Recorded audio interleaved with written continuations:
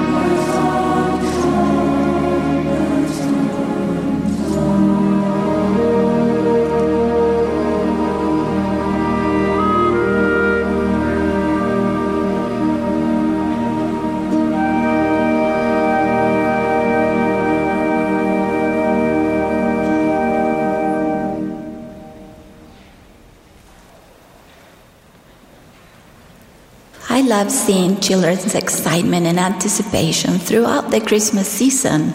I remember my own anticipation as a primary child growing up in Argentina. One year, our primary teachers asked us to clean our old toys, wash our dolls' hair, and repair their dresses so we could donate them to little boys and girls who had to spend Christmas Day in the hospital. During the week, as I was cleaning my old dolls, my mom asked me what was I doing with them. I explained what our primary teachers had asked us to do, and she replied, "You should also give one of your nice toys to the children." To that I responded, "Why would I do that?" Right?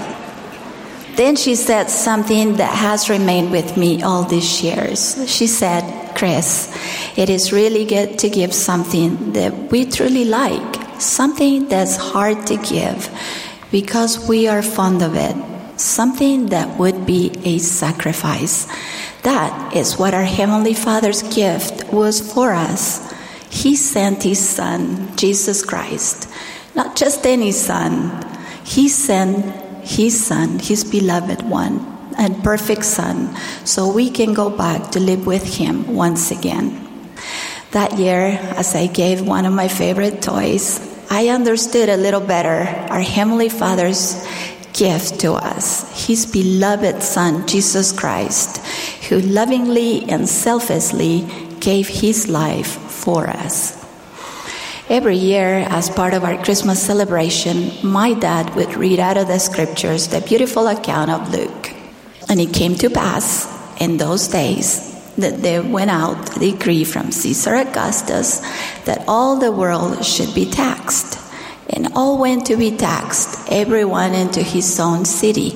And Joseph also went up from Galilee, out of the city of Nazareth, into Judea, unto the city of David, which is called Bethlehem, to be taxed with Mary, his espoused wife, being great with child.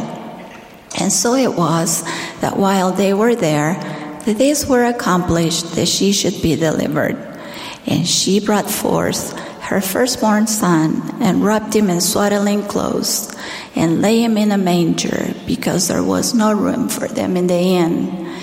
And there were in the same country shepherds abiding in the field, keeping watch over their flock by night. And lo, the angel of the Lord came upon them, and the glory of the Lord shone round about them, and they were sore afraid. And the angel said unto them, "Fear not, for behold, I bring you good tidings of great joy, which shall be to all people. For unto you is born this day in the city of David a Savior, which is Christ the Lord. And this shall be a sign unto you.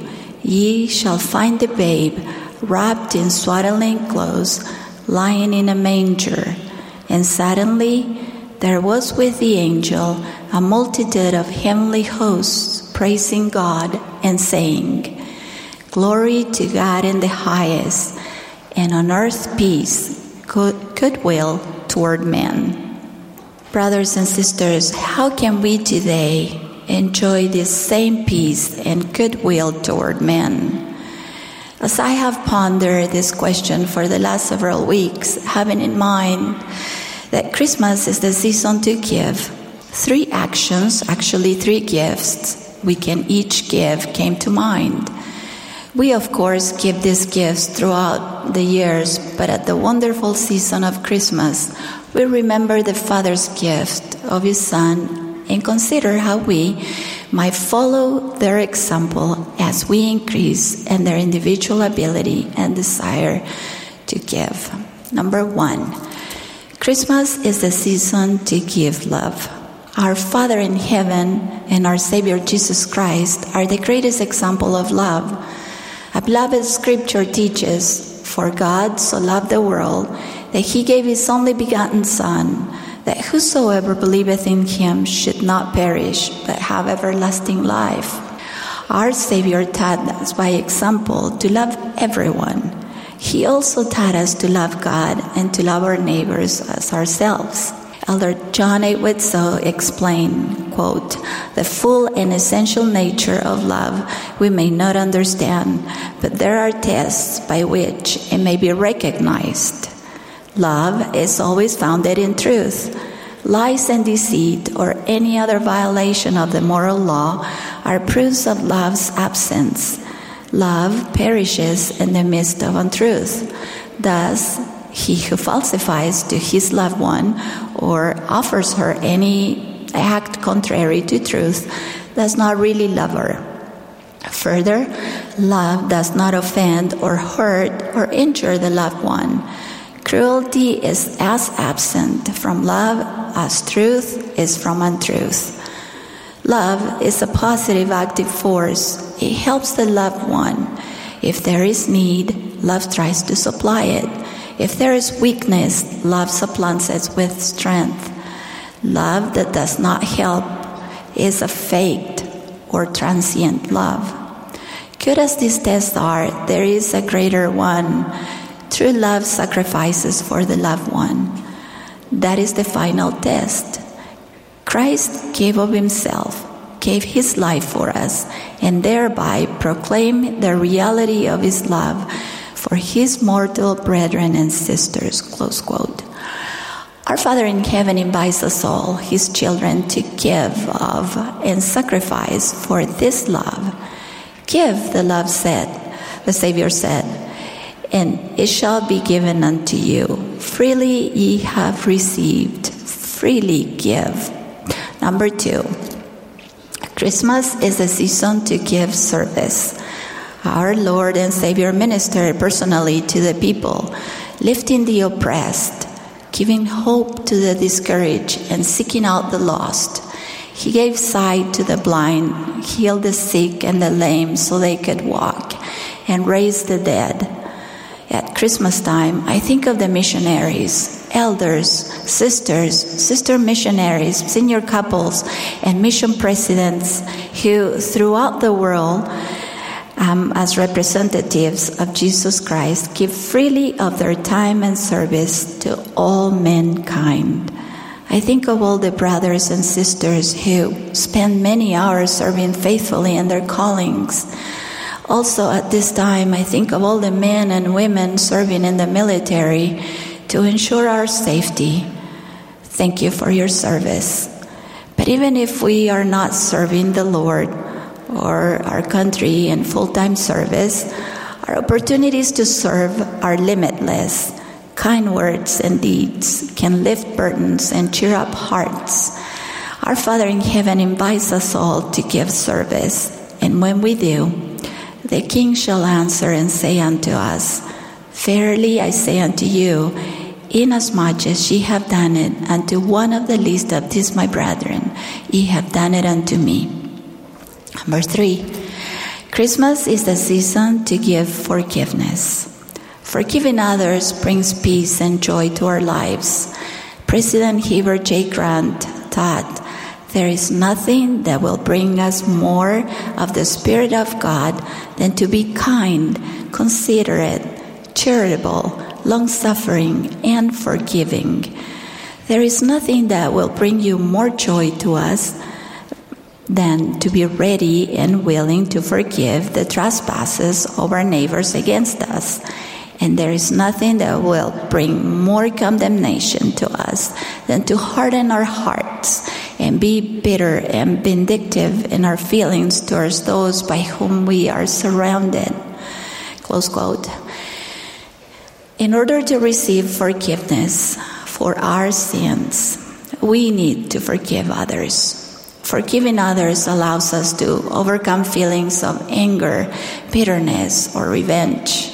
And who wants to feel those feelings at Christmas? Forgiveness can also heal spiritual wounds and bring peace and love that only God can give. Our Father in heaven wants us to repent and forgive everyone, including ourselves. Elder Jeffrey R. Holland said, quote, "However late you think you are, however many chances you think you have missed, however many mistakes you feel you have made or talents you think you don't have, or however far from home and family and God you feel you have traveled, I testify that you have not traveled beyond the reach of divine love. It is not possible for you to sink lower than the infinite light of Christ's atonement shines. Brothers and sisters, at this Christmas season, let us all give the best gifts. Let us sacrifice our grateful hearts, with grateful hearts, our favorite toys, not the ones we've worn out. And let us give the gift of love, the gift of service to those around us, and the true gift of forgiveness. For as we repent, the Holy One of Israel forgives us. I testify that He lives. He is the King of Kings, the Prince of Peace, our Savior, our Redeemer, and our friend. In the name of Jesus Christ, amen.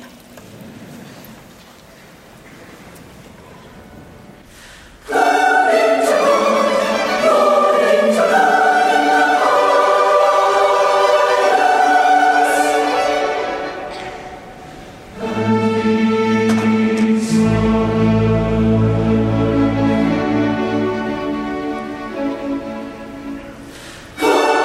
to God,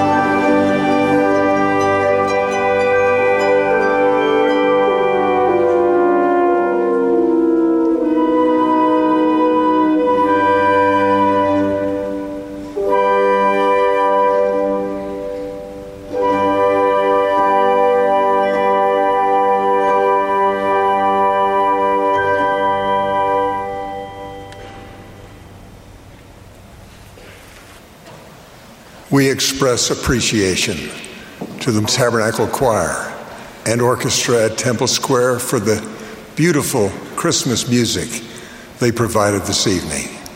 The concluding speaker for the devotional will be President Dieter F. Uchtdorf, second counselor in the First Presidency.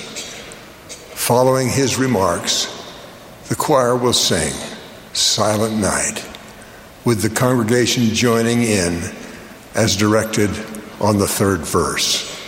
Brothers and sisters, it is our hope, our sincere hope, that each of you may be blessed to experience the peace and joy that are manifest through the redeeming love of our Savior, Jesus Christ. My dear brothers and sisters, dear friends, we bring you the greetings and blessing of our beloved prophet, President Thomas S. Monson. He's grateful for your prayers and love at this Christmas time and always. I've always loved this time of year. This First Presidency Christmas devotional has become a beloved tradition for many, including my own family. We look forward to ushering in the Christmas season with the sublime music of the orchestra at Temple Square and the always amazing Tabernacle Choir. The messages and the music help to set the tone for the Christmas season and remind us of the profound significance of what and why we celebrate. And the same is true today with this beautiful music and the wonderful message we have already heard.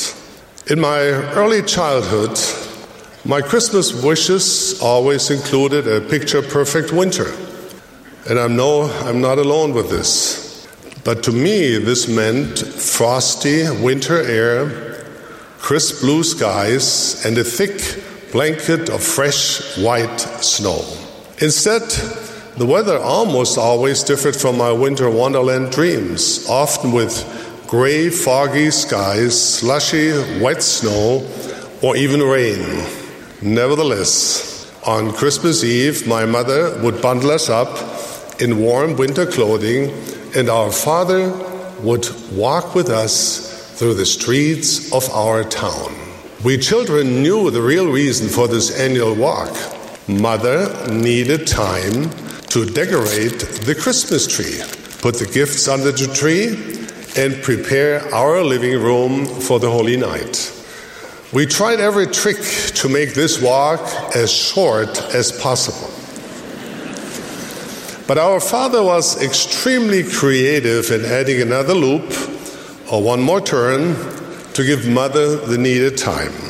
In those days, the streets of Zwickau, Germany, were quite dark in the evenings.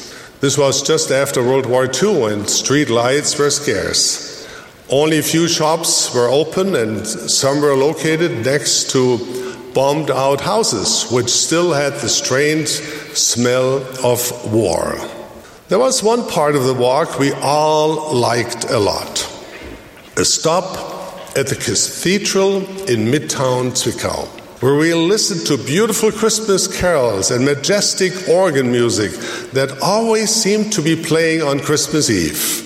Somehow, this music made the humble lights of our city appear suddenly so much brighter, almost like sparkling stars, and filled our young hearts with wonderful spirit of anticipation.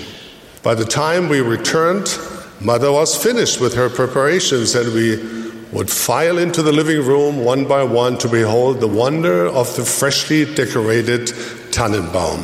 Trees were hard to come by in those days, and we took whatever was available.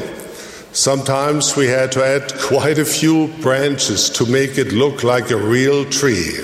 But to my young eyes, the Christmas tree was always perfectly glorious.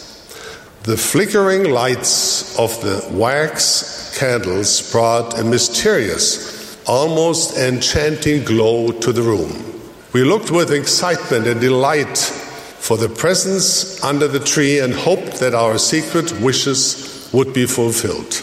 The excitement of receiving presents was almost matched by the thrill of giving them.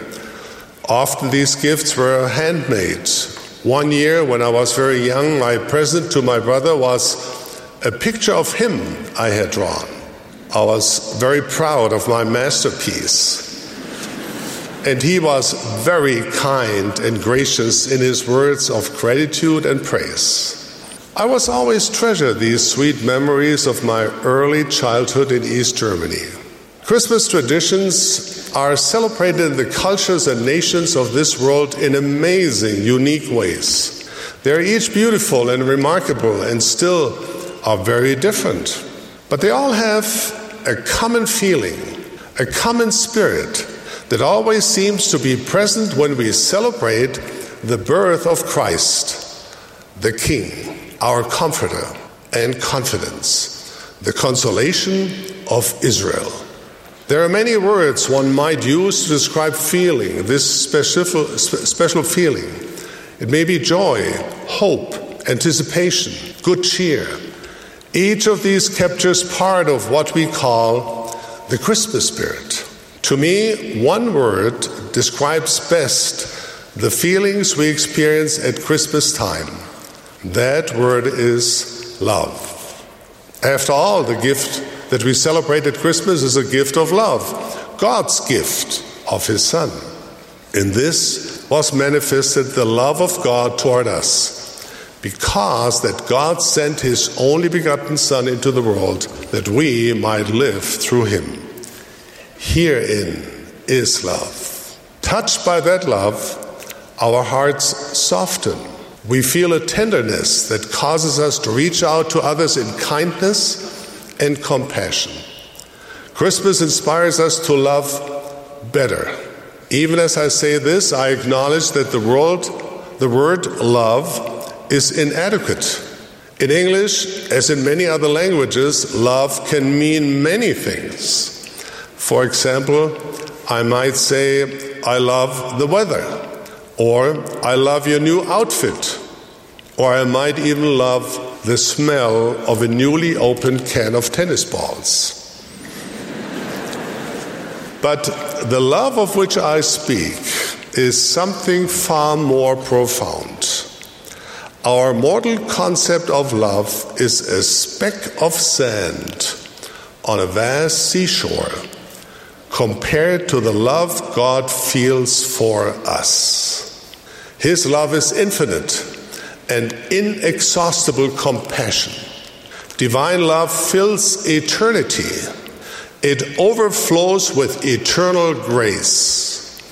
It reaches out and lifts up. It forgives. It blesses. It redeems. Divine love transcends differences in personality, culture, or creed. It refuses to allow bias or prejudice to stand in the way of imparting comfort, compassion, and understanding. It is completely devoid of bullying, discrimination, or arrogance. Divine love inspires us to do as the Savior did: succor the weak, lift up the hands which hang down, and strengthen the feeble knees. This is the kind of love we strive for. It should be our defining characteristic as individuals and as a people. We may not be able to develop a fullness of divine love in this life, but we should never stop trying. If there's a season of the year when we get a little bit closer than any other, it might be Christmas time, when our hearts and thoughts turn to the birth of the living manifestation of divine love, even the Savior, Jesus Christ. Let me share a story to illustrate how this love can work in our lives. On Christmas Eve, 85 years ago, during the Great Depression, a city commissioner was inspecting the roads of Salt Lake City after a winter storm. While he was driving, he spotted a little boy at the side of the road, standing in the bitter cold with no coat, no gloves, or boots. The commissioner pulled over, invited the boy into the warmth of his car. and asked him if he was excited for Christmas. The boy replied, "We aren't going to have any Christmas at our home. Daddy died 3 months ago and left Mama and me and a little brother and a little sister." The city commissioner turned up the heater in his car and said, "Now, son, give me your name and address. Somebody will come to your home. You won't be forgotten." The city commissioner also happened to be a stake president in downtown Salt Lake City. He had been working with members of his stake to provide food and gifts to families who were unable to provide for themselves. The boy was not a member of the Church of Jesus Christ of Latter-day Saints, but that did not matter to the commissioner. That night, he and one of the bishops in his stake made sure the boy's family received a well-filled Christmas basket. The encounter with this boy deeply affected the stake president. It made him more determined than ever to seek out and relieve suffering wherever he found it. It became actually a hallmark of his life.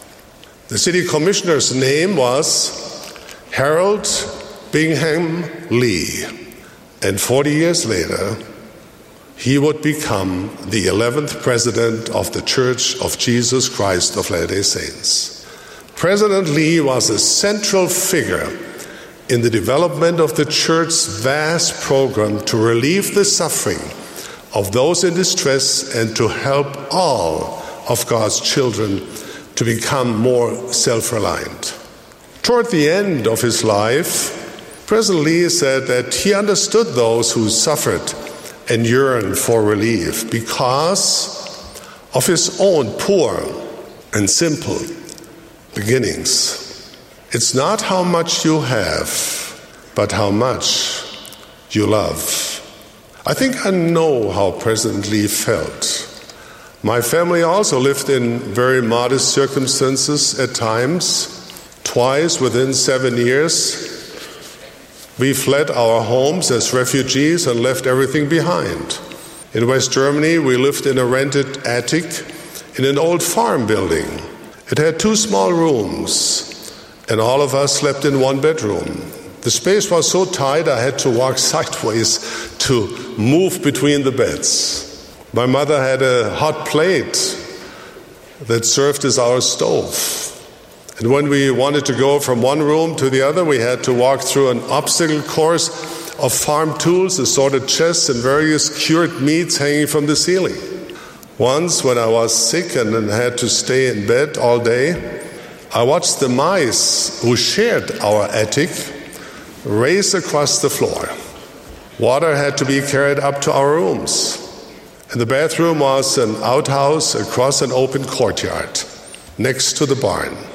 On Sundays, we walked a couple of hours to get to our church building in Frankfurt and back. Rarely could we afford to take the streetcar. I still remember those days with both heartache and joy. My parents did the best they could to provide for us, and we knew they loved us. Yes, these were times of great need, but I consider them happy times because I could feel the love we had for each other, for the Lord, and for His church. There's no shame in being poor. Remember that the Savior of the world was born in a stable and laid in a manger because there was no room for him in the inn. Then, a short time later, he and Mary and Joseph became refugees, fleeing to Egypt to seek protection from the murderous Herod. During his public ministry, Jesus walked among the broken, the hungry, and the sick. His days were filled with ministering to them. He came to proclaim good news to the poor. In many ways, he was one of them, for he too had nowhere to lay his head. He praised the destitute widow who out of her poverty tossed her 2 mites into the Jewish treasury. And one of his last messages in mortality was that our very salvation depends on how we treat others, especially those who are considered the least.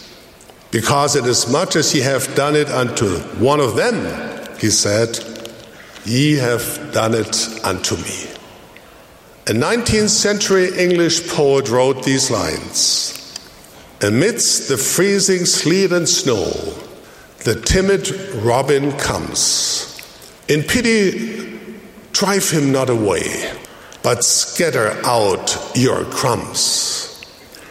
All have to spare, none are too poor. When want with winter comes, the loaf is never all your own. Then scatter out the crumbs. Soon winter falls upon your life. The day of reckoning comes. Against your sins, by high decree, are weighed those scattered crumbs. Regardless of our position in life, every one of us is a timid robin, a beggar before God. We depend on His grace.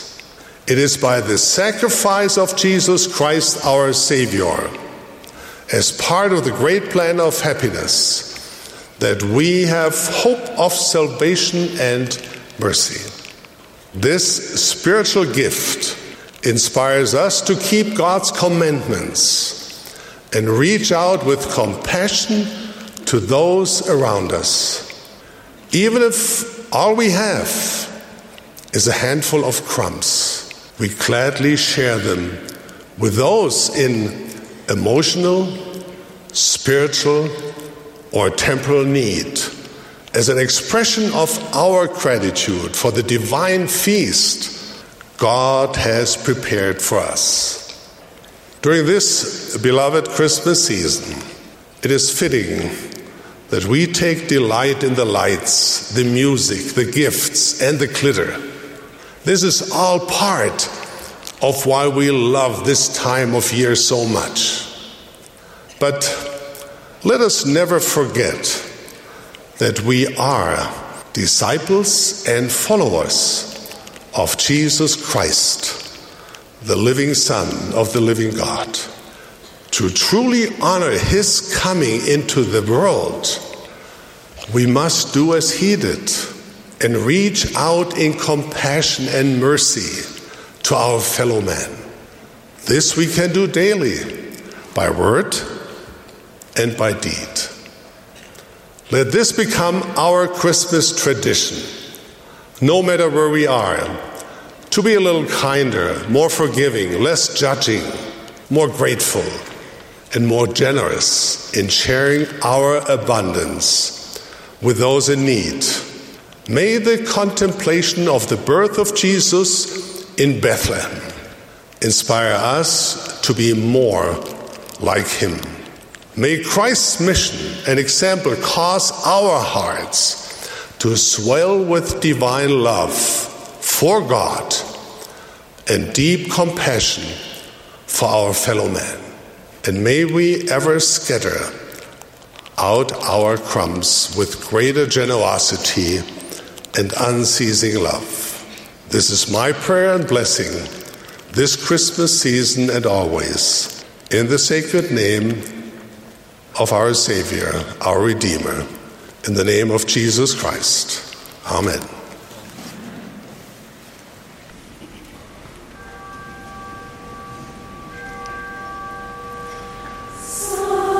Oh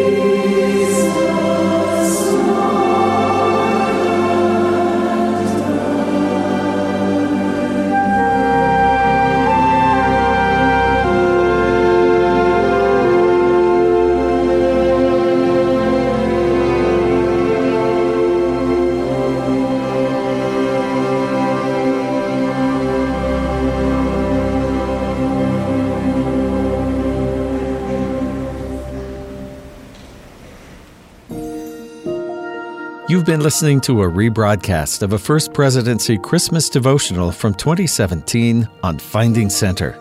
Join us every weekday for an hour of spiritual focus and inspiration. Finding Center is a production of BYU Broadcasting.